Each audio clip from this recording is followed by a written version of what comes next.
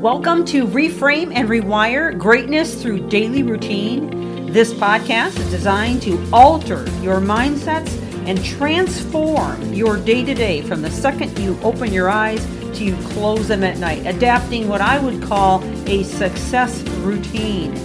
This series is liable to change your life, and it's never the big things that you do, but the littlest things you do every day that make the biggest difference. And now, on to the podcast. Thank you for joining.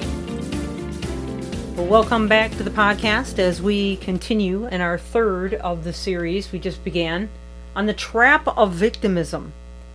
And one of the things I keep trying to emphasize from the start of this is that those who choose to be victims, and it is a choice, and sometimes it's a subtle choice, sometimes it's pushed upon people before they're old enough to figure out that they're making that choice, and they just don't know what else to do. Or they're caught up in a situation that kind of locks them in for survival reasons. But nonetheless, it's definitely something you can come out of. All right? In other words, you can choose to come back out of it. But no matter how it is that you came across victimism, and you may have it in certain areas of your life, all of us can and most likely do have an area of our lives where we feel a victim. It is when you give your power away. A victim mentality or victimism is a psychological term that refers to a type of dysfunctional mindset which seeks to feel persecuted in order to gain attention or avoid self-responsibility. People who tend to struggle with a victim mentality are convinced that life is not only beyond their control, but that someone or something is deliberately out to hurt them. Because of this, they believe that results are constant. Their belief will result in blame, finger pointing, pity parties, and it's often fueled by pessimism, fear, and anger.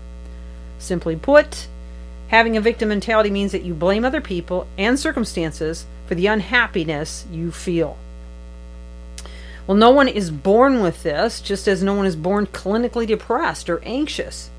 Instead, the victim mentality is acquired and sometimes can be put upon someone, whether deliberate or not deliberate.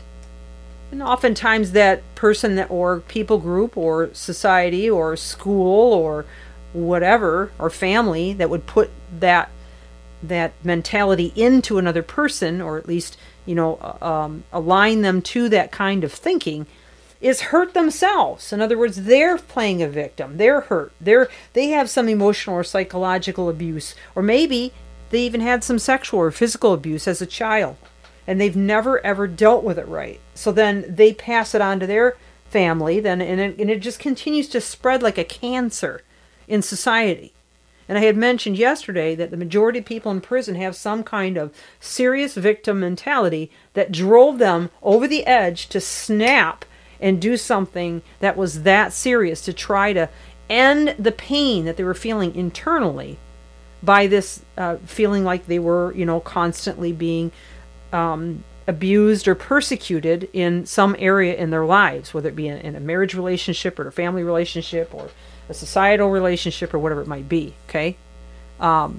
So most victims were victimized as children, as I had mentioned to you. And unfortunately, in that case, until you discover and admit that you're dealing with it, you can't get out of it. You can't, it requires some help, some treatment. And it doesn't mean you're weak. It doesn't mean you're defective in any way if you seek help. Actually, just the opposite. It means you're strong enough to admit that you need some guidance out of that sick, sad, defeated journey that stole your power away from you. Okay? So, unfortunately, those that do play the victim, and I'd mentioned this in part 1, realize that there are some juicy perks that come with playing the victim card. And this ends up making it a habit that they can't break out of it. And if you listen to the very first one, I told you a quick story, and this was about a wealthy person. I had a number of traumatic events happen to them, and I'm going to shorten it for you.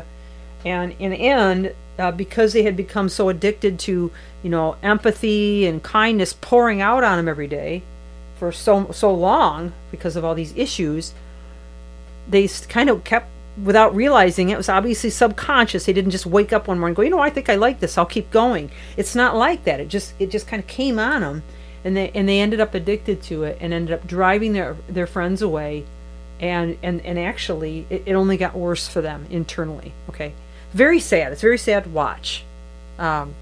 But some of the perks that would cause this type of addiction would be, not having to take responsibility. Well, hey, it'd be nice to be able to just sit around everybody, of course not really, because I realized if I had that kind of lifestyle where everybody's waiting on me hand and foot, eventually I'd become a spoiled, rotten brat, okay? And I'd be no good to anybody. But other people lavishing you with attention, other people feeling sorry for you, people that are less likely to criticize or upset you because you blow up on them, right? And who's going to come near you then?